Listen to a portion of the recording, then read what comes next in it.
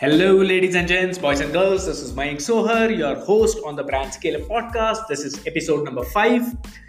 Yesterday, I was having a discussion with a client of mine who is in the space of life coaching, and we were discussing that what's the bull's eye target for her sort of services, and which is when we discussed the target audience from a perspective of demographics and also from a perspective of psychographics, and we finally came up with 3 to 4 segments that we could target. So the next step was to shortlist the segment that we would want to target in the future, and the next step was to shortlist it on the basis of BJ Fogg's behavior change model. Now, people who are not aware of BJ Fogg is an American social scientist who's currently a research associate at Stanford University. Most of the people who are working in the behavior change space currently have based their work on the theory that has been proposed by BJ Fogg. So in this episode, I'm going to be talking about this motivation, this behavior change model, which BJ Fogg has devised.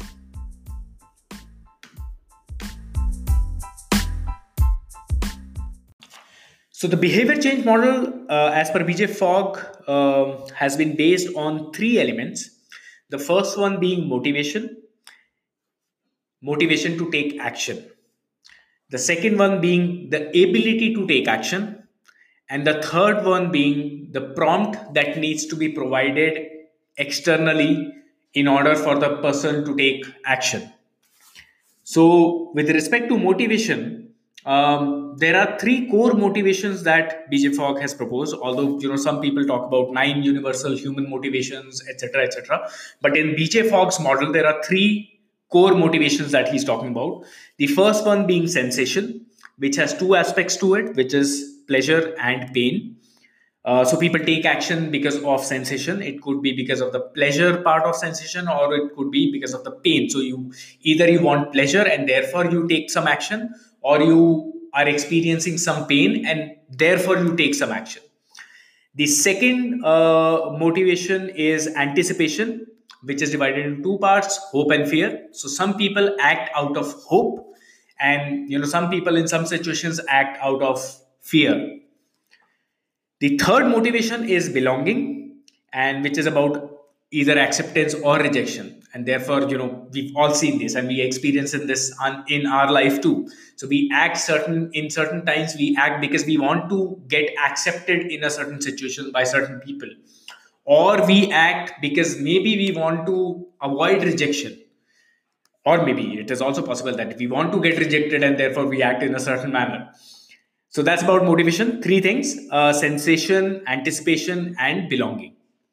Now, when it comes to ability, there are 5 things that decide whether a person feels that he has the ability to take action or not, and therefore he ends up, of taking action or not taking action. The first dimension is time, whether the person has the time to take action or not.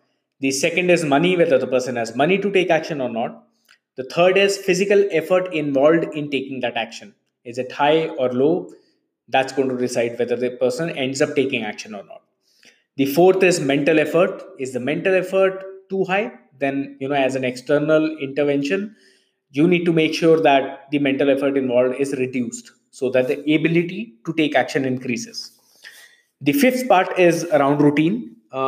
Is the setting up of routine very difficult or easy?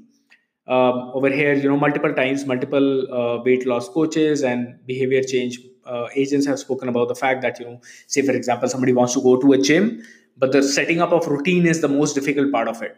So therefore, to reduce all the barriers around routine, make sure that everything that you need for hitting the gym is there with you, near your bed by night, not in the morning. Because in the morning, if you have to make the effort of setting that routine, it's going to be very difficult.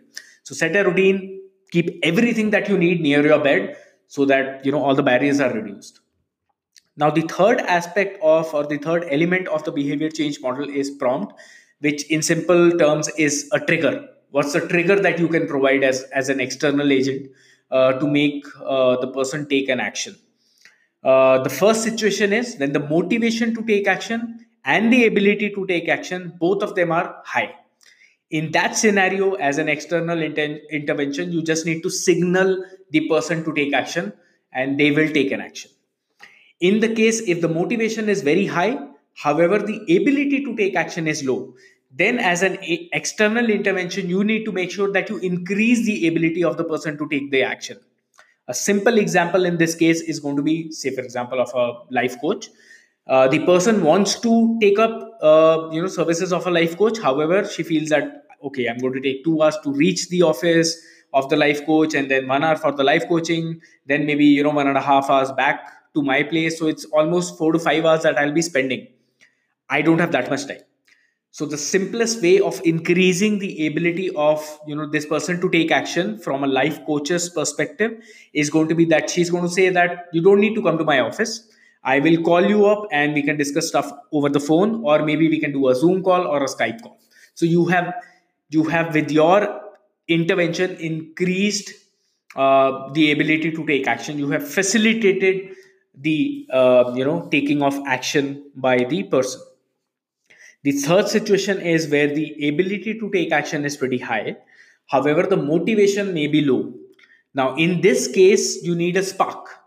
Essentially, what the thing is that the person might be stuck to his or her current position, and therefore you require a really really strong push, like a hefty discount or a guarantee, 100% money back guarantee that you need to provide. So there needs to be a very strong push, very strong spark that needs to be provided to take action. So, summarizing once again, this model of behavior change is based on three elements. The first one is motivation. The second is so the first one is motivation to take action. The second is ability to take action. Depending on whether these are high or low, there is a trigger that can be provided. If the motivation is high and also the ability is high, you just need to signal the person to take an action. If the motivation is high, however, the ability is low, then you need to facilitate the person to take action. If the motivation is low, but the ability is high, then you need to provide a strong spark for the person to take an action. So I hope that there is some sort of an understanding that you would have after this podcast about the behavior change model, which has been devised by BJ Fogg. My strong recommendation would be, please go ahead and read a bit more about this model, specifically people in the field of marketing and behavior change. You cannot miss this model. It has made a huge impact on the way I do my marketing. So thank you for listening in, and I look forward to your feedback. Please provide me your feedback. It helps me a lot to improve stuff that I do and add value that I do. Thank you so much.